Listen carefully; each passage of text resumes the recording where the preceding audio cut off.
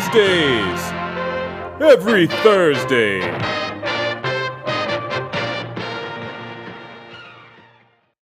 We love Wednesdays every Thursday. It's Friday, and we gave you an episode on Tuesday. And if you're confused by this, that's fine. Apparently, somebody stole Dr. Doom's time platform or is using the time gem from the Infinity Gauntlet or whatever. But that's comics, and that's what we do. So we're here. What up? Chilling. What's going on, cuz? In an effort to further confuse our audience, I must point out that it is Doppelganger Freaky Friday at that. So we've got no less than 3 comic books where the comic book characters have encountered themselves within the book or something close to. Shit, I read one of those, the Amazing Spider-Man this week. I'm sure that's one of the ones you're talking about, but what else did that happen in? Well, Daredevil runs into his blind doppelganger pseudo-twin brother, Mike Murdock. And in Catwoman #2, Wait, did you say Mike Murdock? I did say Mike Murdock, and he's a womanizer who is apparently the twin brother of Matt Murdock. And that's as much as I know right now, man. I'm gonna have to wait until further books to figure the rest out. But Catwoman also ran into a whole bunch of other Catwomen this week. So it is Freaky Friday on We Love Wednesdays every Thursday. You took my advice and read Catwoman #2. I did. I was hoping that you would just read Catwoman #1 because that's where I stopped.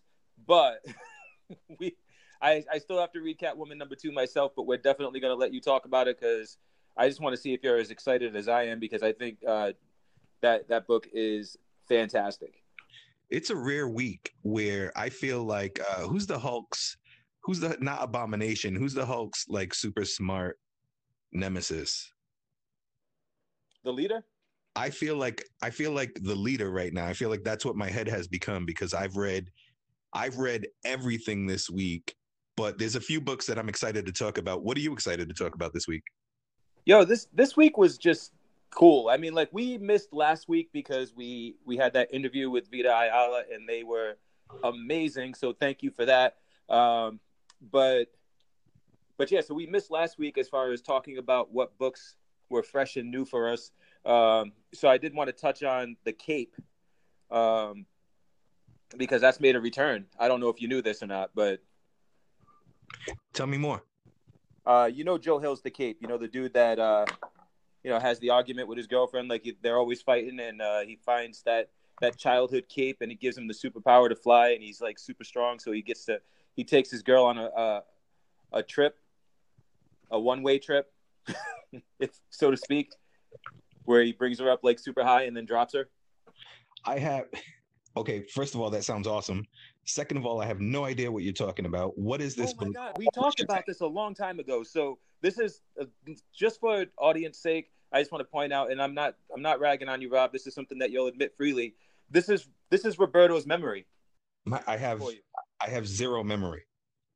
You and I actually loved this book when it was introduced. We talked about it ad nauseum, and we were so mad that it was just one issue.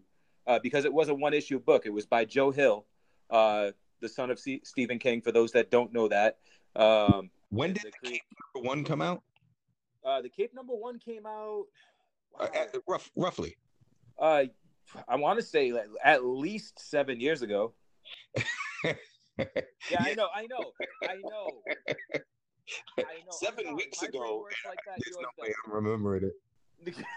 I'm sorry. My brain works like that. Yours doesn't. I apologize. The details escape me. I don't know exactly like what year it was or whatever, but I know it was a while ago.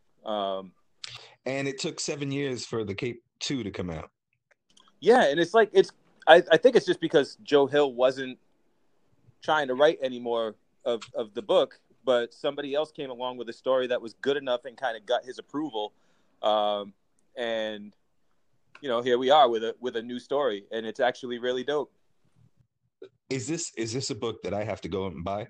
Are you suggesting that I check this out? I am suggesting that you check it out. I don't want to give anything away. I'm suggesting that you definitely refresh your memory on the first one. Yep. Before you do this, that you have an idea who the character is, because it plays a very important role in where they're going with this book. It's because all the character development happens in the first issue, like the first issue of the only issue of the Cape, the first iteration. You know who this character is. He's basically just a scumbag, like a douchebag. But it's great. It's like a douchebag gets superpowers, and this is exactly what a douchebag would do with those superpowers. And this book kind of just continues that. And it's not a feel-good book. It's not like a funny book. It's definitely got a real dark side to it, and it's not even dark humor. It's just dark. But it's great. You would love it because it's very realistic and it's very it's disturbing. You would love it. It's scumbag humor and disturbing. So Roberto written all over it. It's right up your alley. Listen, man. If we're talking about scumbag, weird superhero humor, I've got to give you credit where credit's due. My first book, man, you gave me a recommendation, and it sounded stupid to me because I'm not into the Cosmos level books, and let alone Punisher in space in the future or something mind-bending like this. You know what I'm talking about here? Oh yeah, thank you so much for reading that. And I'm sure that Donnie Cates is going to also appreciate you picking this up and reading it. Yeah, Ghost Rider, Cosmic Ghost Rider 1 and 2, correct? I read Cosmic Ghost Rider 1 and 2, which sounds like, and by the way, it's not, Ketch, it's not Blaze, it's not Roberto. That's his name, right? The most recent one. No. Robbie Reyes, right? Yes. It's not Robbie Reyes. Roberto is his name, right? Like if we're gonna be like, if we go back to when he was a child and they named him, yes, Roberto. I'm just saying, as a Latino, Latinx generation, I'm not letting people call me Robbie. But anyway, that's his thing. That's cool. No, this Ghost Rider is Francis Castle. This is our Frank Castle. This is the Punisher, who has had some experiences traveling with a grown-ass Thanos. And this is a Punisher who has found himself in Valhalla, and Odin sends him out on a quest. And next thing you know, just like going to murder baby Hitler, right? Like that thing, like, would you murder baby Hitler in order to prevent the Holocaust? It occurs to him to go back and murder baby Thanos.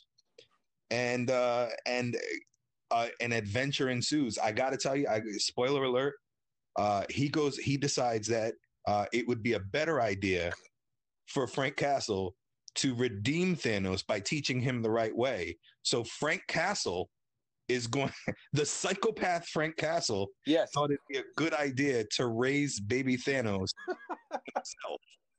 It's amazing. It is pretty amazing. I always have a yeah, but, and my very tiny yeah, but is this Cosmic Ghost Rider. It doesn't read to me. His voice doesn't make sense to me. It doesn't read to me like Ghost Rider. It doesn't read to me like Frank Castle. It reads to me like somebody wanted us to read a funny Guardians of the Galaxy kind of adventure. And it is, and it's amazing, and it's probably much better this way. Although I'm not seeing a lot of Frank Castle in his decision making or in his voice, the things that he says. He's way too funny to me to be a Frank Castle, but that's almost out the window because who cares? He's off on these crazy adventures. I mean, none of it makes sense. None of this book makes sense. None of it. Let's just put that on the table. But it's fun. And the other part of that too is that I can definitely see that just like people had a problem with Luke Skywalker's development in The Last Jedi, and I didn't. I can also see that this is Frank Castle / Ghost Rider in the far-flung future. So who knows what he's been through and what that character has encountered that may have changed him and may have changed his personality, may have changed his sanity, so to speak. So who knows? Like, there could have been a lot of character developments, and if he's exactly the same person, 20 years from now or 40 years from now, then that's some pretty shitty storytelling, in my opinion, because you want this character to have some kind of development, right? Nobody wants the formula, right? Like we've got Old Man Logan, and then they made Old Man Hawkeye, and it's almost like, what would Old Man Punisher look like? And then somebody else was like, I tell you what. Yeah. Nothing like he does now. I'm so happy that somebody broke the mold and did something fresh with a recurring theme that they've already had. You know what I mean? Like they're doing the old man stories, and this dude just took it in a completely new direction, and it's fresh and funny and exciting and amazing. You're tripping balls while you're at it. It's so good. It is so good. Can I make a minor correction in something that you said when you started describing this? I probably need like 10 corrections, but go ahead.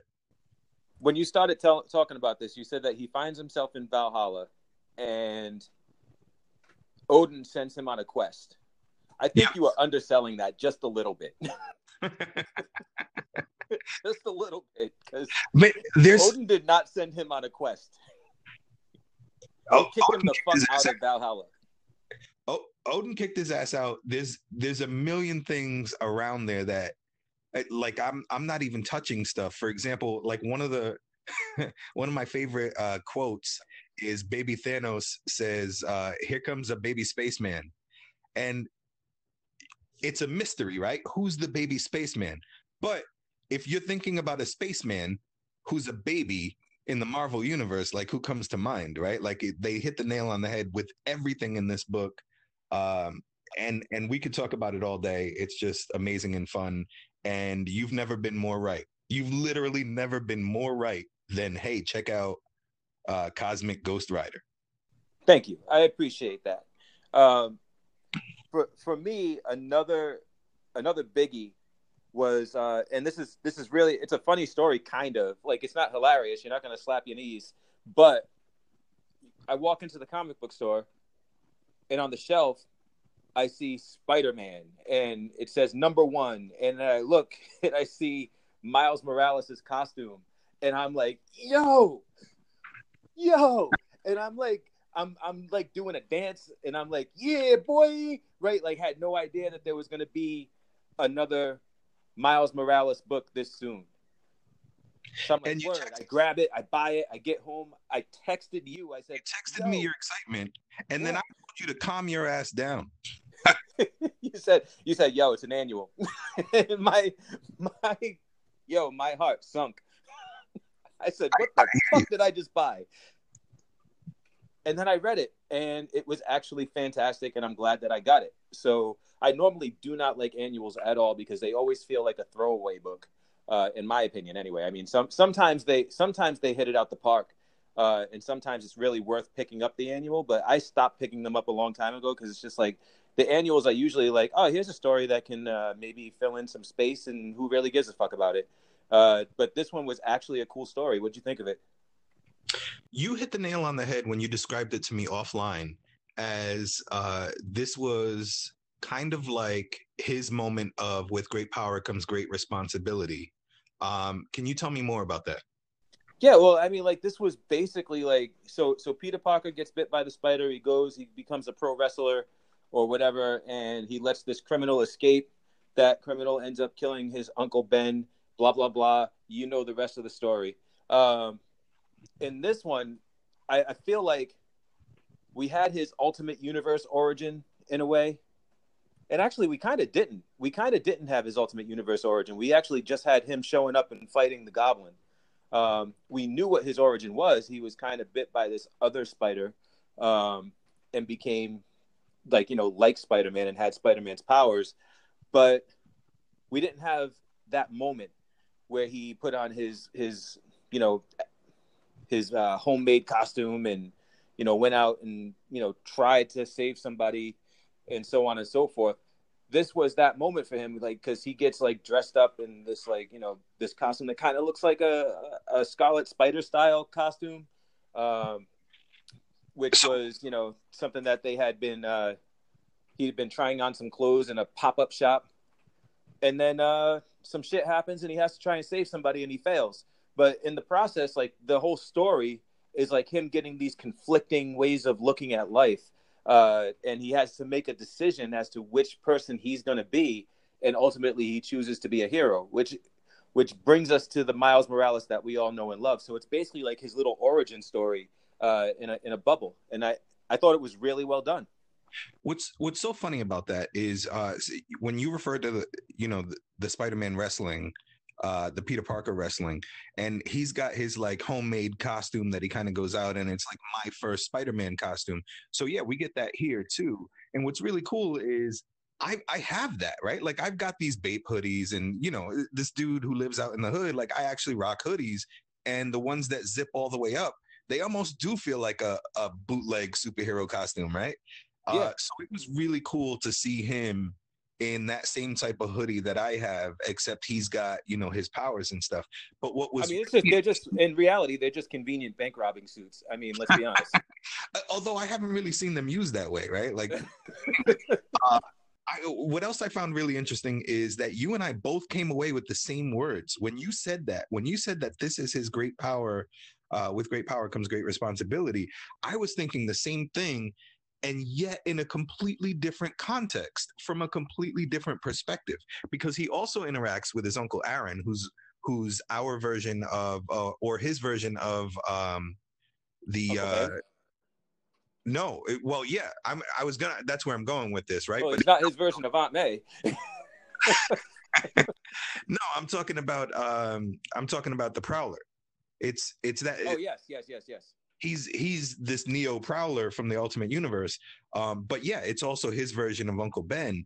And he too gives Miles advice, just like Uncle Ben gives Peter advice, except his advice is rejected ultimately by Miles. So instead of it being an internal driving force, it's an external guiding factor of repellent. It's Miles saying, this is not how I want to live my life.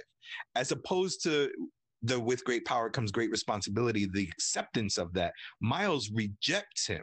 Just like we've all been told something that we know is wrong, or like you're never gonna make it, that kind of thing, and that drives us. He had that negative experience with Uncle Aaron, his Uncle Ben. So yeah, I also came away from this from a completely different reason, thinking this was his with great power comes great responsibility moment. Right. And I don't think either one of us are wrong. No, I agree.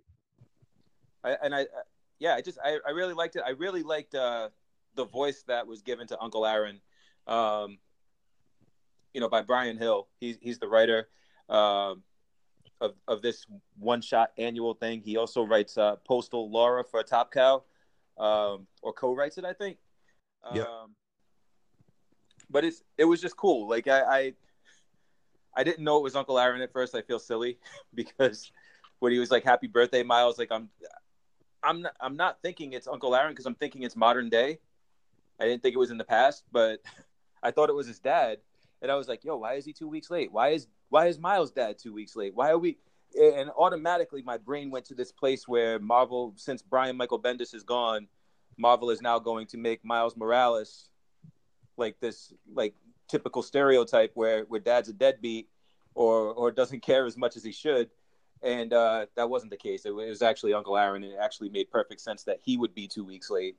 That is every one of my uncles. Yeah. So yeah, no, bravo. I mean, Brian Hill did a great job. There were a couple of moments in the book, and we talked about them before, that made me kind of raise an eyebrow, but they were forgiven. I want to hold your horses with the Bravo, because we just talked about Cosmic Ghost Rider, your recommendation, which was amazing. So I want to be cautious with the Bravo. I want to say that for an annual, this was the best use of an annual that I've seen in a long, long time. It was a good book. You know what I mean? Yeah, I feel like I can celebrate somebody having a successful run at a character without overhyping this individual and saying, "Hey, you need to check out everything he's ever written." I mean, I think I can definitely say, Brian Hill did a great job with this, right? And it deserves some looking into to see his other work. I mean, I'm probably going to. Shame on me for trying to cool that down. I didn't mean to try to cool it down and knock it down a peg. I was just reserving my round of applause because I feel like I'm too high right now on so many other amazing things from last week's interview to some of the other books that we read this week. Right. Agreed. Can I stay on the Spider-Man theme? Go for it. So Spider-Man, Amazing Spider-Man #2, right? Ryan Otley? 3. Is it 3? Yeah, that was number 3 that we just read. It was, yeah, you're right. It was number 3. Number 1, he's got Robbie as a new roommate and re-encounters Mary Jane. Number 2, it ends up with him facing his doppelganger. And number 3 picks up from there and tries to add science as to why there's a Peter Parker and Spider-Man and why they are separate beings right now. So yeah. Peter Parker and his Spider-Man persona, it's almost like they've been torn apart into 2 separate human beings. And Peter Parker no longer carries Spider-Man, and Spider-Man is no longer Peter Parker. Peter Parker is also a little bit dumber. Like it's kind of like the movie Twins, right? Where like one of them's like big and strong, and the other one's, like they split the embryo. Yes. And it was interesting. And here's the thing, man. I'm talking to the people on the street, talking to my homies who read this stuff. They are big fans when I was pessimistic about this book. So after number 1, I had some reservations. After number 2, I had some reservations. And they made some good points as to why this book is awesome. I'm with just to kind of like, I don't mean to interrupt you, but I want to let you know that I am on your friend's side on this. I am having a blast reading this. It's definitely fun. It's definitely fun.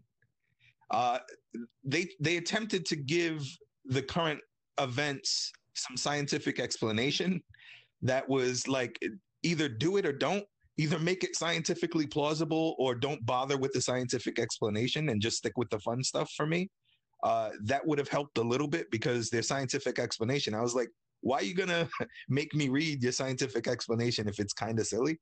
I don't know. Maybe that's part of the fun. I don't know. I don't want to be that guy, right? Again, I'm raining on the parade. I'm still, so as he's off on a double date in this particular issue, and that's a lot of the fun, seeing him out there having fun and flirting and a lot of the things that we can relate to in our lives. I'm still wondering why it has to be Mary Jane, and that's still a puzzling choice for me. Now, you told me to give this guy the benefit of the doubt because he deserves it based on previous experience, and I agree with that. I'm a fan of Otley's. And I was talking about why'd he just kill this elephant at the beginning of the book if he's not going to go anywhere with it. Well, they brought it up again in this book, so it seems like it's leading to something. I just don't know what. So I feel like you're right to give him benefit of the doubt, but in the meantime, I would be negligent if I didn't talk to our listeners about some of those doubts. And right now, I can't help but wonder, how did he get out of this deal with Mephisto over his love for Mary Jane, right? Like, they're not supposed to be together ever again. I mean, that was part of the deal. We know that they will ultimately be together again, but like I seem to have missed what happened and why he can just automatically be with Mary Jane again, despite all of the reasons why they shouldn't and can't be together. So what I'm trying to say is, and Mary Jane never made sense for me as a character anyway. So I guess what I'm trying to say is, why does it have to be Mary Jane? Why can't it be a new character or any other character? I'm just wondering why Mary Jane seems to be force fit into this book when she was doing so good in the Iron Man book, which is sorely missing her right now. Well, what I can say is I feel like I have no answer for that. Wait and find out. Benefit of the doubt. Yeah. Just follow the story and see where he goes. I am sure that Nick Spencer, the professional writer that he is, will have answers for you, or he won't. Who gives a shit, right? Like, just enjoy the story, like, kind of let it go, right? Because I feel like this feels forced to have her back in the book, and it also felt forced to yank her out of his life. It was like, you have her in his life. That was his story. Then you pull her out. That was kind of forced to kind of get him back to basics, right? And there was no real resolution there. And now all of a sudden she's back, and who really cares why? I mean, it's just another chapter in Peter Parker's life for me. So I'm not really giving a shit. It's kind of refreshing to have Peter and MJ back, but I also feel like this choice to have her back is part of the story where he's separated from the Spider-Man part of him, right? So like he's separated from all the spider abilities and all that stuff. So like the good part of that for him is that now he gets to try and have that normal life that's always eluded him. Yeah, I'll be honest. I did consider that. Like, what is this particular change going to do to his relationship with Mary Jane, and will they actually have a shot now, and all that stuff. I think and then, I'm worn down as a longtime reader of the quick pulling of the rug from underneath us, and I think I've seen too many times where there's a good story being told and the creative team changes, and all of a sudden it's just kind of gone. And I'd refer you back to Cindy Moon and his relationship with Cindy Moon, which there was so much that they left to explore. Like that could have been a really cool thing. Not forever. It doesn't have to be forever, but I wanted a lot more of that. So, okay, they took that away. And then, most recently he's dating Mockingbird, right? Bobby Morse. And that was pretty cool. And I understand that everything in his life changed, but they quickly transitioned out of that too. And I wanted a lot more of that. Like there's a lot left to explore there. And now it's back to, Mary Jane and old familiar territory. And I think I'm becoming bitter because some of these, there's an opportunity to lay roots and grow a really cool story. And I feel like sometimes they're closing those out really quickly, especially when they're changing creative teams. Yeah, and it all comes down to the creator having a feeling that is the right relationship for him. You know what I mean? Like I feel like as a creator, if you're writing and it doesn't feel right to you, you can't write that person as a good fit.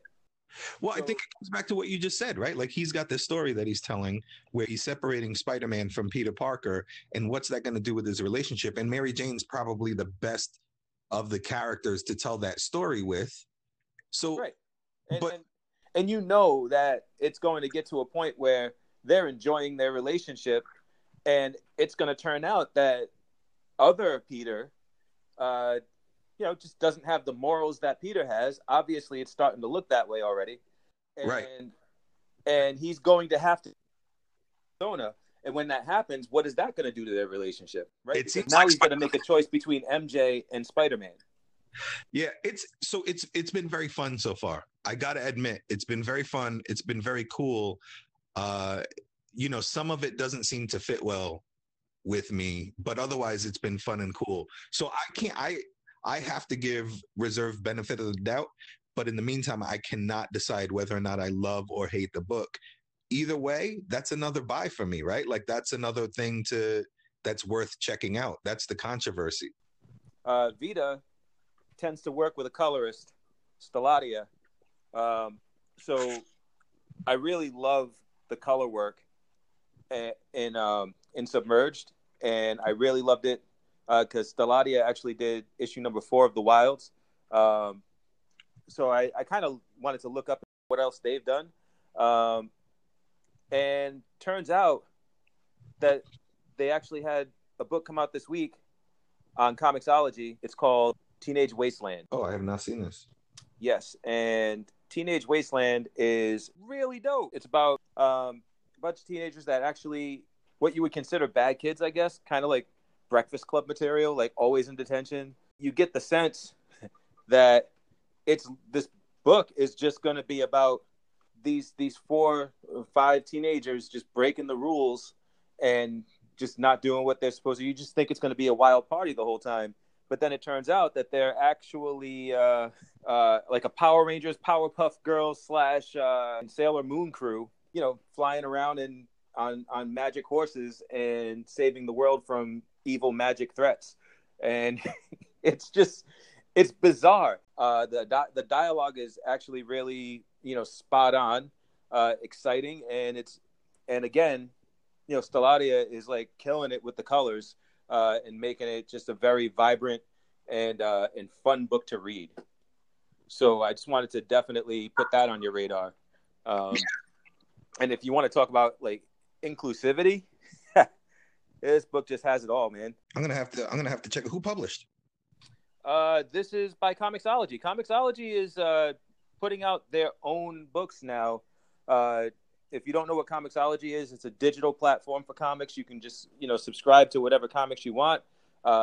Comics generally cost about what they cost in the store, but you can get them digitally and have them downloaded straight to your mobile device using the app. And the app actually has like a guided presentation. So when you tap on a panel, it'll actually guide you to the next panel and fill in the words as you're supposed to read them. So it's almost like watching your comic instead of reading it.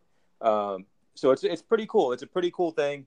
And this is their own line of books called Comixology Originals. I will have to check that out.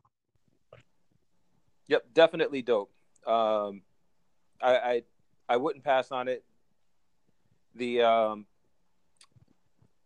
lineup, the creative lineup is Magdalene Visaggio, Jen Vaughn, and Stelladia.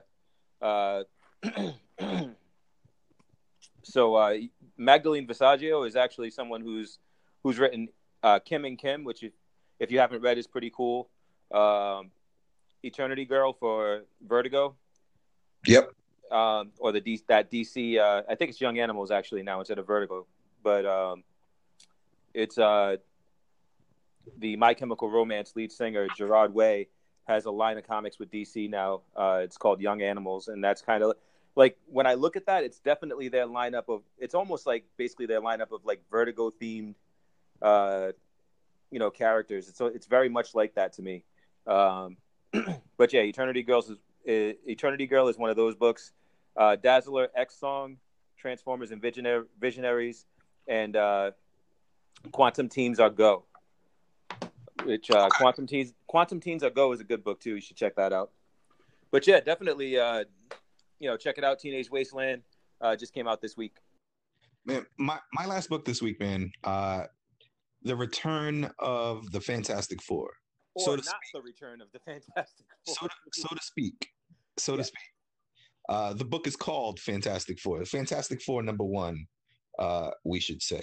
But it seems to be leading to the return of the Fantastic Four. I'm not going to lie, or tell you how. But there are implications that there might be a reunion coming. Maybe this book is about it's about the journey of hope versus pessimism, and Johnny has hope, and the Thing is pessimistic and moving on with his life.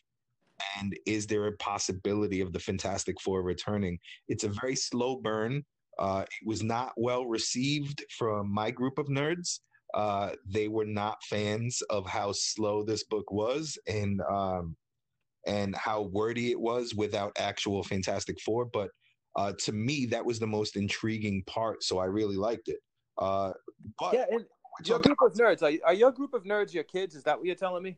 No, it's not the Steambox students. No, although some of them, yeah.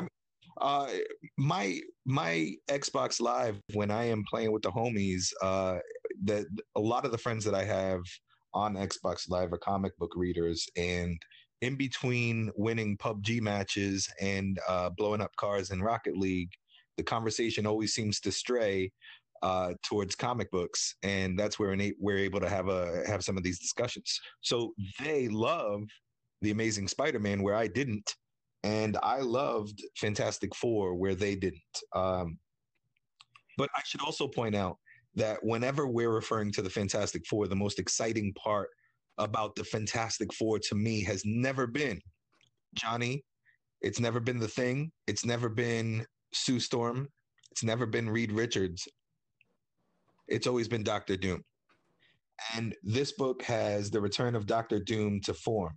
Again, I'm still bitter about how short the run was and the storytelling was for his Iron Man, because that was super fascinating to me.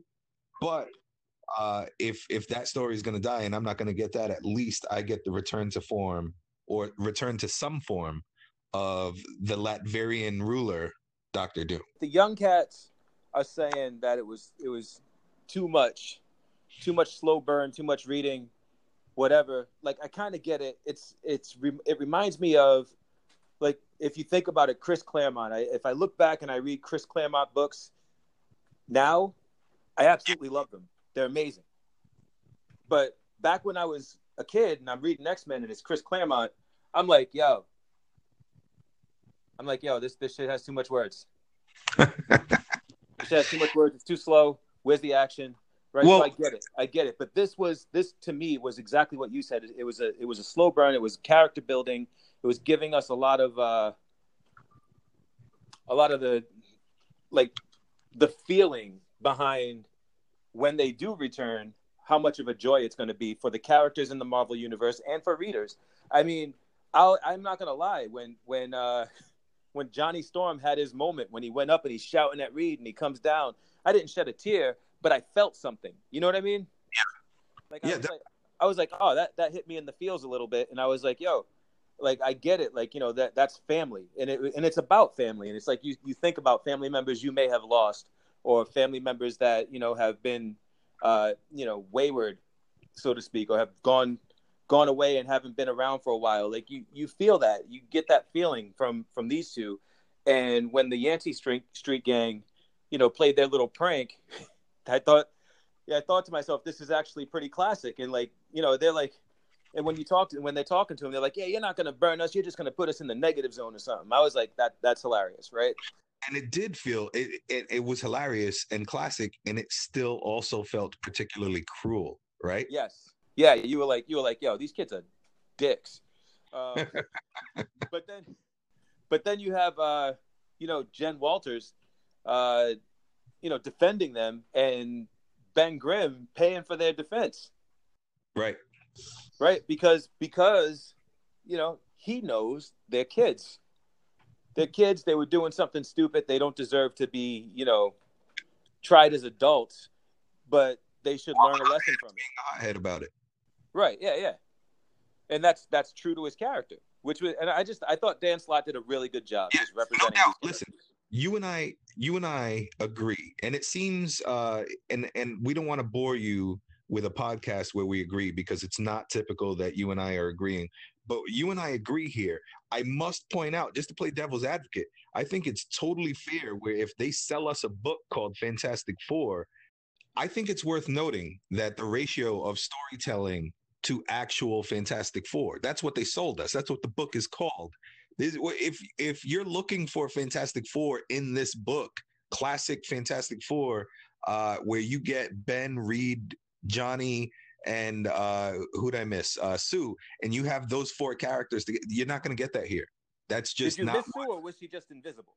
That's Sue was there all along, just invisible, and she can't find her way out. She's like, "Hey, I'm over here," but we can't hear her for some reason. That's not true. I'm lying. I think it's fair. I think it's fair that if some people wanted Fantastic Four and they got this book and they're upset that there was no Fantastic Four, well, that's fair. If you wanted Fantastic Four, that's not what you have here. You have a story revolving around the Fantastic Four that's leading up to the inevitable return of the Fantastic Four, but no Fantastic Four to be found here. So I can understand why some people would be disappointed. But I definitely enjoyed the story, even though, again, I gotta point out that while Dr. Doom is taking his rightful mantle, they still pulled the rug out from under a really cool story that they were telling of Dr. Doom. And this is another example of my disappointment, because they don't let characters evolve. They keep a classic character classic. Here's my retort to that. We don't know what Dr. Doom we're going to get. I mean, yeah, he's taking back his country, and yeah, he's being arrogant, and yes, he is saying it needs to be me that does this, right? And it's all me with Doom. However, we don't know, like, if he's like reverting back to his old self, where he's just evil Doctor Doom. It's Freaky Friday. Maybe we're gonna get the irredeemable Iron Man, Doctor Doom, and we'll have both of them somehow. You never know on Freaky Friday. No, I'm just saying, like, you might actually have like some noble intentions from Doom going forward. It doesn't necessarily mean he's going to be a bad guy, right? It's just we're getting the Monarch of Latveria back because he's trying to save his people, it looks like. But I don't know like what the rest of that's going to look like. Doctor Doom he's so badass now. This is Savage Doctor Doom. He intends to walk into no shirts, no shoes, no service stores with no shirts and no shoes on. Why is he wearing no? That's the one thing I didn't like is why is he wearing no shoes? Why is he wearing no shirt? Why is he all beat down like that? I don't get it. Like I get that his face is screwed up. Yeah, I get that his face is screwed up, but yeah, I'm sorry, man. I don't understand that so much. Like I'm not really I'm not getting that art choice, but whatever, man. Whatever. I'm still excited that he's back. I'm excited that the Four is back. And shame on readers who don't get the fact that you can't just throw all four of them on the page at once when they've been gone for how long? I don't, but again, I can see that. I don't feel that. That's not my opinion on this book, but I can see that if I buy a Spider-Man book without Spider-Man in it, well, you know what I mean? Think about it though. Like if they were all on the page at once and everybody's like, well, how the hell did they get there? Like, I mean, let's figure out how they got back. We got to see them. We got to see them. I'm with you. Yeah. But this particular book, this one book, there's no Fantastic Four. FYI, spoiler alert, no Fantastic Four. Yeah, they'll be in number 2 though. The Impossible Man got a letter from the post office that said so. Oh well, there you go. But yeah, no, I love the book. I thought it was great. I'm glad you and I agree on that. Again, we're not going to sit here and stroke each other off for the audience because that's boring. I'm looking forward to number 2, no doubt. Me too. Do you have another book this week? I'm out. That's my list. That was the last book on my list. So how about a shout out? Shout out to Brian Hill, writer of the Spider-Man Annual, for bringing me back from the abyss that I was about to throw myself into after picking up an annual. So shout out to Brian Hill for doing a great job and giving a good voice post Bendis to Miles Morales and to Uncle Aaron. Hey, I got 2. I put a lot of emotional stock into Marvel. Always have. I always feel like I'm a stockholder of Marvel, even though I don't literally own any stock in Marvel. Yep. I've been a Marvel fanboy, and if any of our listeners are like, "Oh, that's not fair. He's biased towards Marvel." Yup, I am. I try to be fair. But I've grown up a Marvel fan, and I hope that all the books I read are successful because I want all my books and movies and all that stuff to be good. But I'm definitely a Marvel fan. No joke. I was really disappointed about the James Gunn thing. I don't want to get into it. I'm definitely not going to defend those shitty tweets that James Gunn wrote, years ago. But the decision was disproportionate. We might have even already talked about it on this show. We did. Has been a champion for him and almost threatening to quit if they don't use his script. And I feel like if they use his script, they have to use him. So I think he's pseudo saying you need James Gunn or else I'm out. And I've really appreciated that. I can't help but be disappointed in people who aren't, who are involved and not pushing as hard, right? I don't want to say any names, Chris Pratt. But it seems like yesterday, the company Marvel, right? They went to Disney and they were like, "Yo, we want to make this movie still with James Gunn. We understand that we work for you. We understand the Disney buyout and all that stuff." But it seems like Marvel took somewhat of a stand yesterday and advocated for James Gunn. And that is super cool to me. That makes me feel good because it's got to be hard as a company, particularly a company that's owned by Disney, to stand up to Disney and say, "Hey, we think you did the wrong thing. Yes. Please reconsider." And it's apparently that's what happened yesterday. It's rumors. It's widely reported rumors, but it's rumors. But it makes me proud to be a Marvel fan. On that note, I want to give a shout out to the WB, and I know that's who it is. They can try to hide it all they want for wanting to to swoop in and vulture up James Gunn in all this turmoil. They can't say that that's who it is. I know that's who it is, and it to me that puts a little bit of pressure on Disney to shit or get off the pot. When you hear these people coming out and saying, "Hey, you don't want him? We'll take him," right? Yeah, man. Like, right. I want my Guardians of the Galaxy 3 told through the James Gunn vision before I want Lobo. Although him making a Lobo movie, how badass would that be? Give me my damn Guardians of the Galaxy 3. But here's my dream.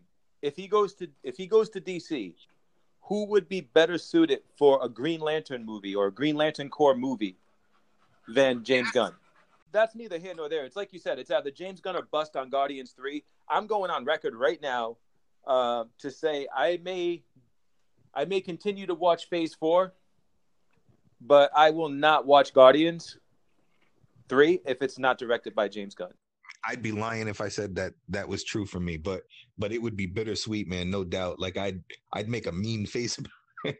I'd make a mean face about it the whole time. Also, my other shout outs to Ruby Rose. She just got cast as Batwoman. Boom. Say that? Boom, it's Batwoman. Yep. Great. It seems like a perfect casting choice. I know it's some DC stuff and I know it's their TV, which for me has been hit or miss. More hits than their movies, more consistent hits than their movies, no doubt. But yeah, it seems like they cast it perfectly. So much so that she actually has weird origins of like pretending to be a superhero and having like cardboard capes. I was watching her tell this story on a night show the other night. And also that her mom used to collect bats. Like her mom had living bats in the house that she would nurse and recuperate to health. And it's all like some really weird synergy, serendipitous, perfect form that she's Batwoman. So I'm kind of excited about that. Yeah, it's pretty cool, man. I am soup for that. I think they got a great action star. I don't know if you've seen Ruby Rose in John Wick 2 or I forgot about that. I forgot. I haven't seen the Meg yet, but I definitely saw John Wick 2. And Triple X, The Return of Xander Cage. Ruby Rose is a great choice, man. It's a great choice for this role.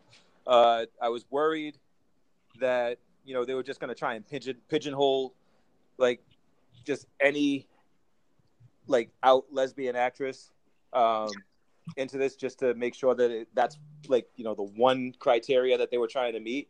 But they went all out and they got somebody who had the physical capability to actually play this character, and I'm all for it. I am so pumped to see this. Yeah, that should be exciting. So, yeah, man. So we love Wednesdays every Thursday here on Freaky Friday. Yup. And check us out every week. I can't tell you what day it's going to be on, but it's going to be one of them. So, yeah. Just stay tuned. just follow us on Twitter, and you'll know exactly when we post. Bye. All right, peace.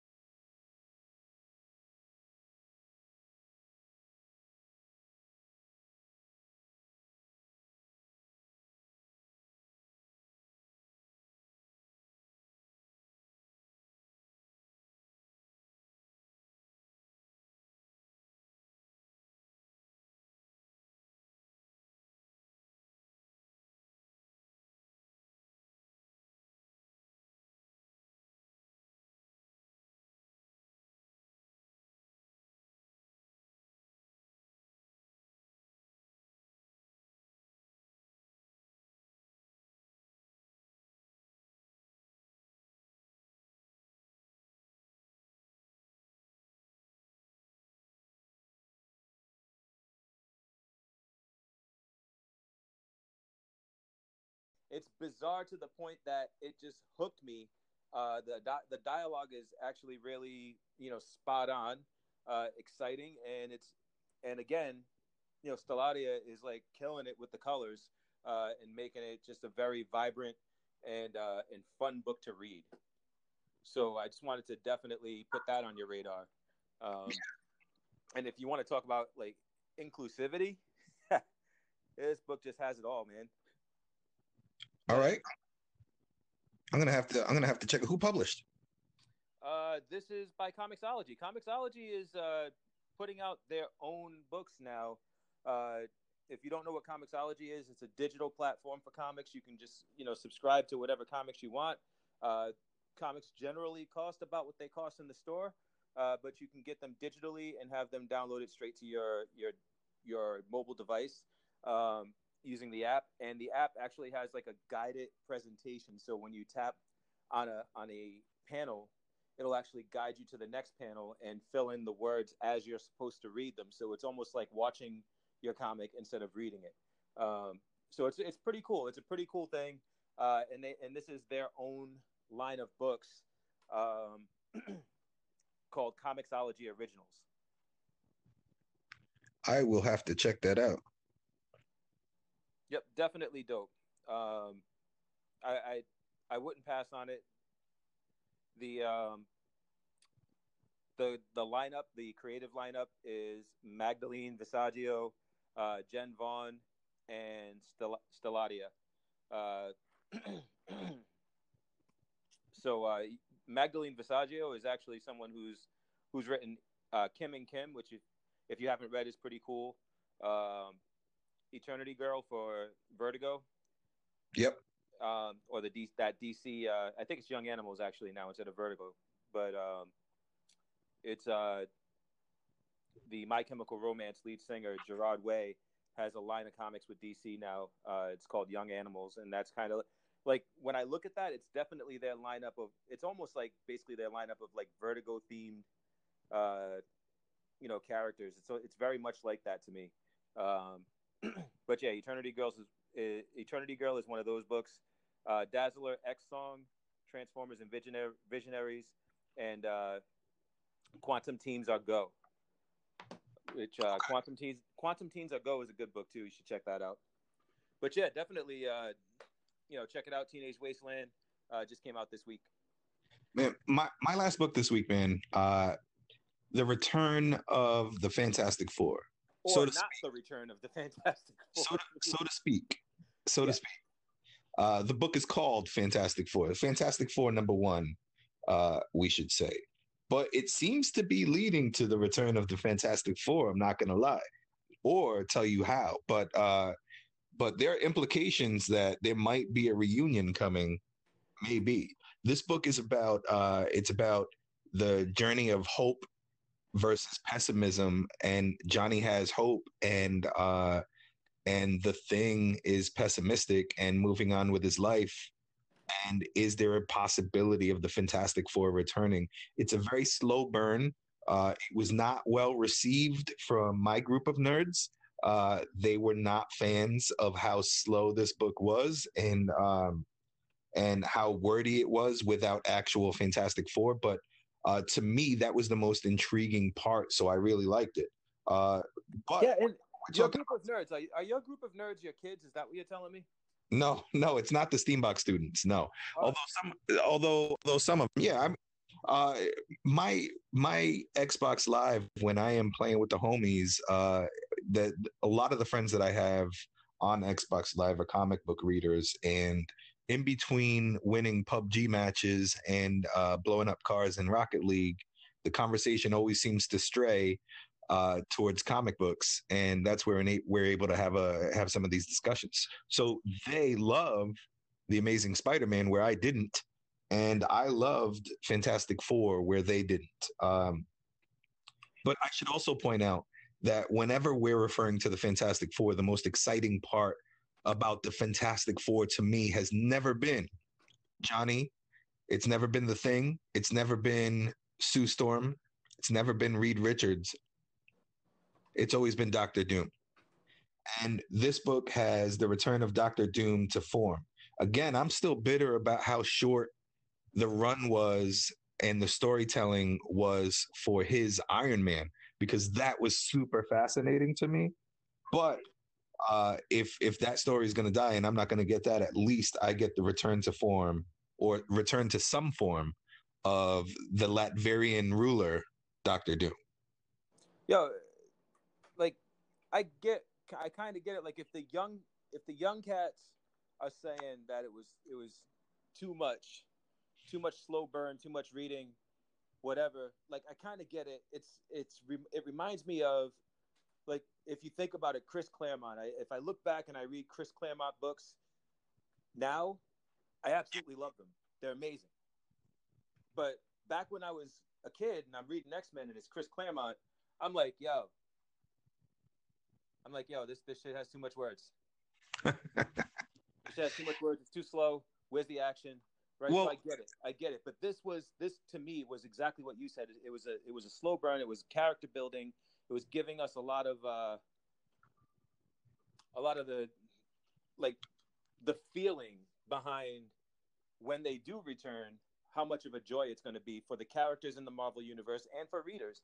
I mean, I'm not going to lie.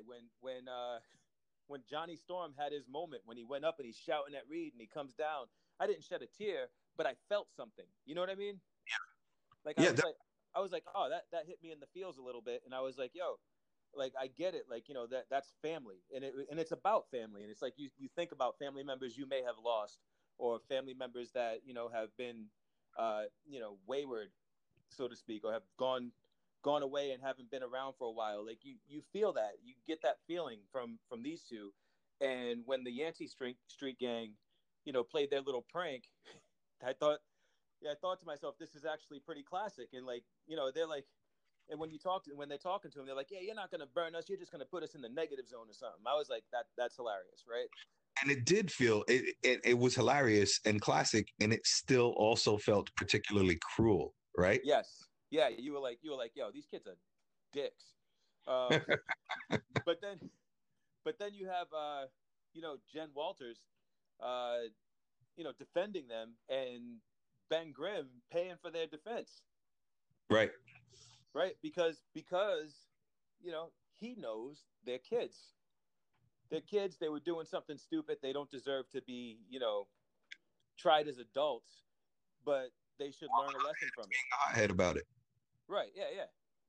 And that's true to his character, I thought Dan Slott did a really good job just representing these characters. Listen, you and I agree. And it seems, and we don't want to bore you with a podcast where we agree, because it's not typical that you and I are agreeing, but you and I agree here.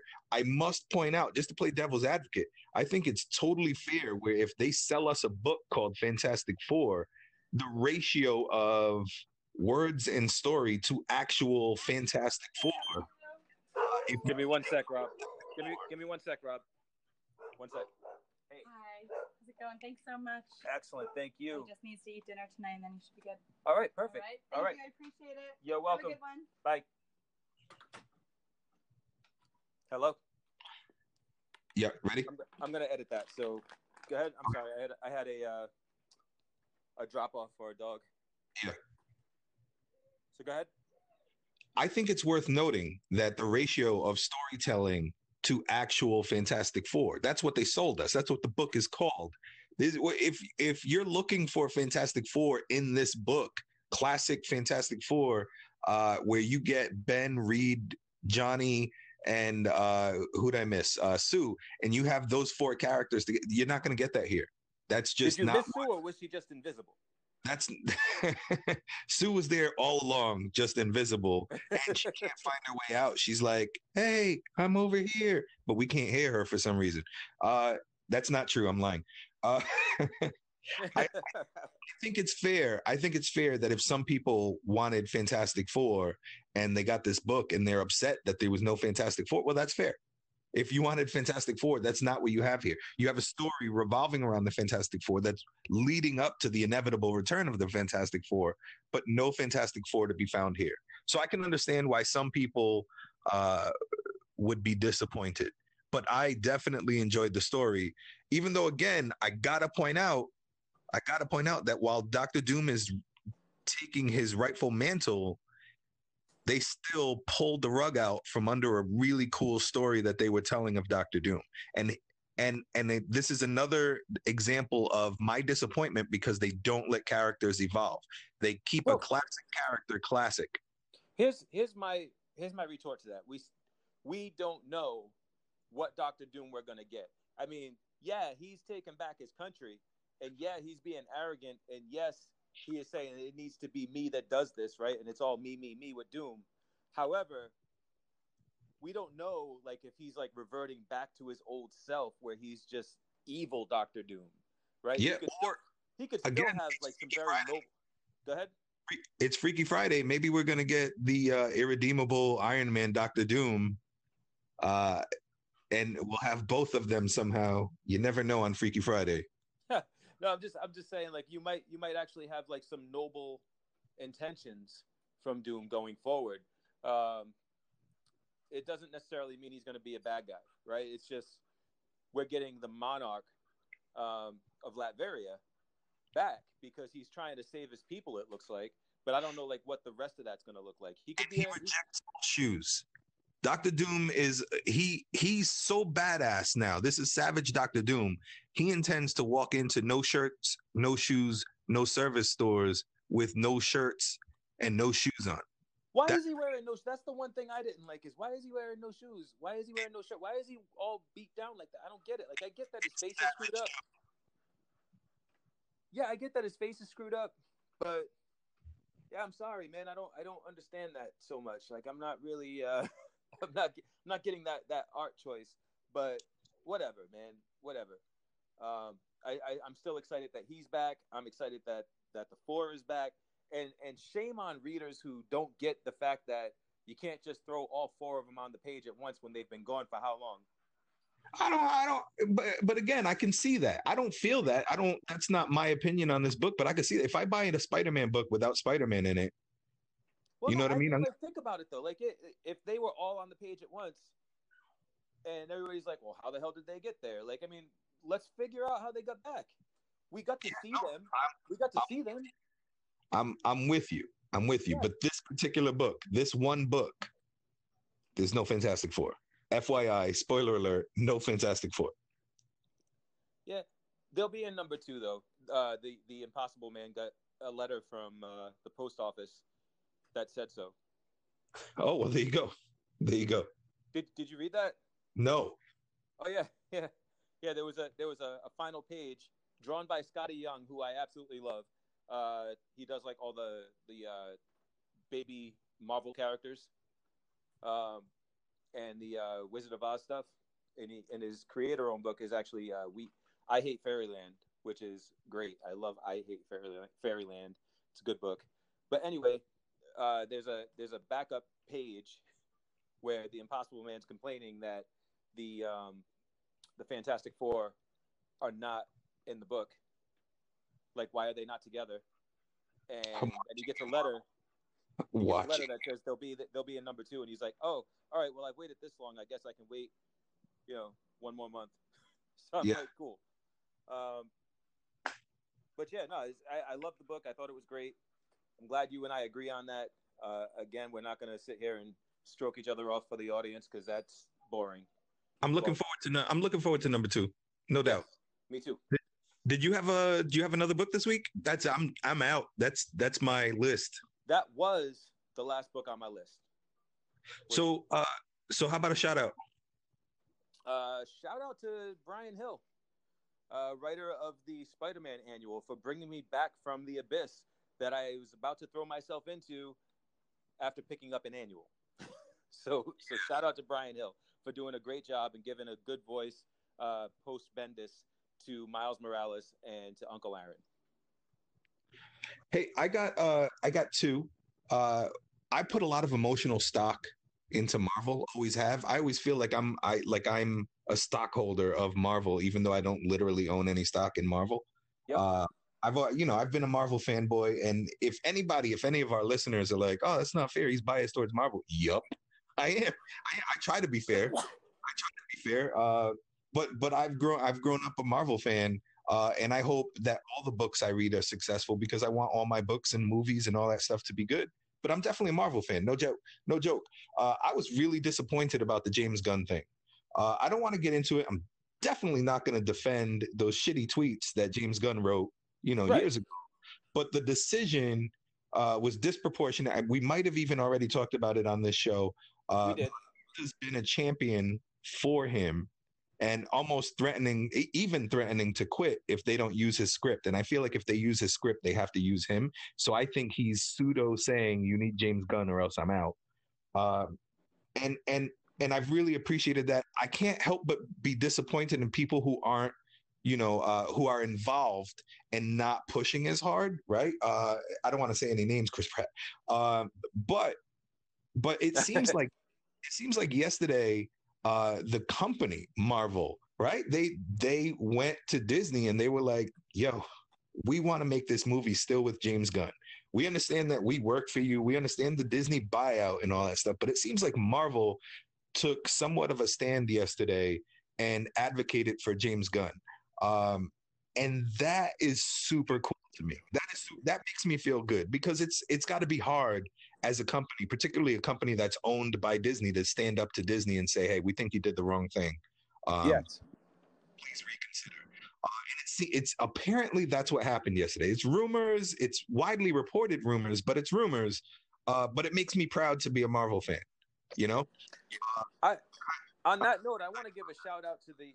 On that note, I want to give a shout out to the WB, and I know that's who it is. They can try to hide it all they want for wanting to swoop in and vulture up James Gunn in all this turmoil. They can't say that that's who it is.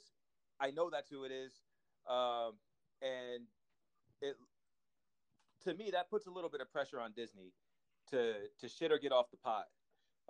When you hear these people coming out and saying, "Hey, you don't want them? We'll take them," right? Yeah, man. Right. I want my Guardians of the Galaxy 3 told through the James Gunn vision before I want Lobo. Although him making a Lobo movie, how badass would that be? That would be ridiculous. It would be ridiculous. Give me my damn Guardians of the Galaxy 3. But here's my dream. If he goes to DC, who would be better suited for a Green Lantern movie or a Green Lantern Corps movie than James Gunn? Yeah.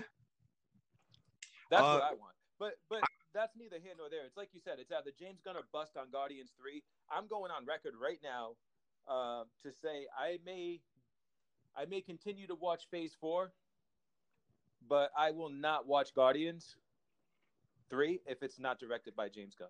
I'd be lying if I said that was true for me, but it would be bittersweet, man, no doubt. Like I'd make a mean face about it. I'd make a mean face about it the whole time. No, I'd be waiting. I would watch it, but I'd be waiting for Netflix. Also, my other shout outs to Ruby Rose. She just got cast as Batwoman. Boom. Say that? Boom, it's Batwoman. Yep. Great. It seems like a perfect casting choice. I know it's some DC stuff and I know it's their TV, which for me has been hit or miss.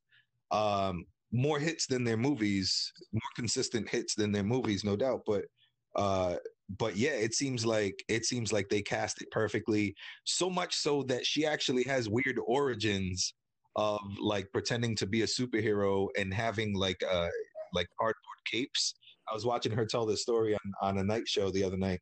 And also that her mom used to collect bats. Like her mom had living bats in the house that she would nurse and recuperate to health. And it's all like some really weird synergy, serendipitous, perfect form that she's Batwoman. So I'm kind of excited about that. Yeah, it's pretty cool, man. I am soup for that. I think they got a great action star. I don't know if you've seen Ruby Rose in John Wick 2 or I forgot about that. I forgot. Yeah, I haven't seen the Meg yet. Triple X. I definitely saw John Wick 2. And Triple X, The Return of Xander Cage, was Ruby Rose is a great choice, man. It's a great choice for this role. I was worried that they were just going to try and pigeonhole like just any like out lesbian actress into this just to make sure that that's like, you know, the one criteria that they were trying to meet. But they went all out and they got somebody who had the physical capability to actually play this character, and I'm all for it. I am so pumped to see this. Yeah, that should be exciting. So yeah, man. So we love Wednesdays every Thursday here on Freaky Friday. Yo, and check us out every week.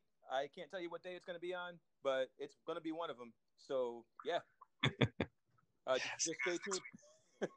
just follow us on Twitter, and you'll know exactly when we post. That's it. That's really awkward now. Are you done? I just want to say bye. All right, peace.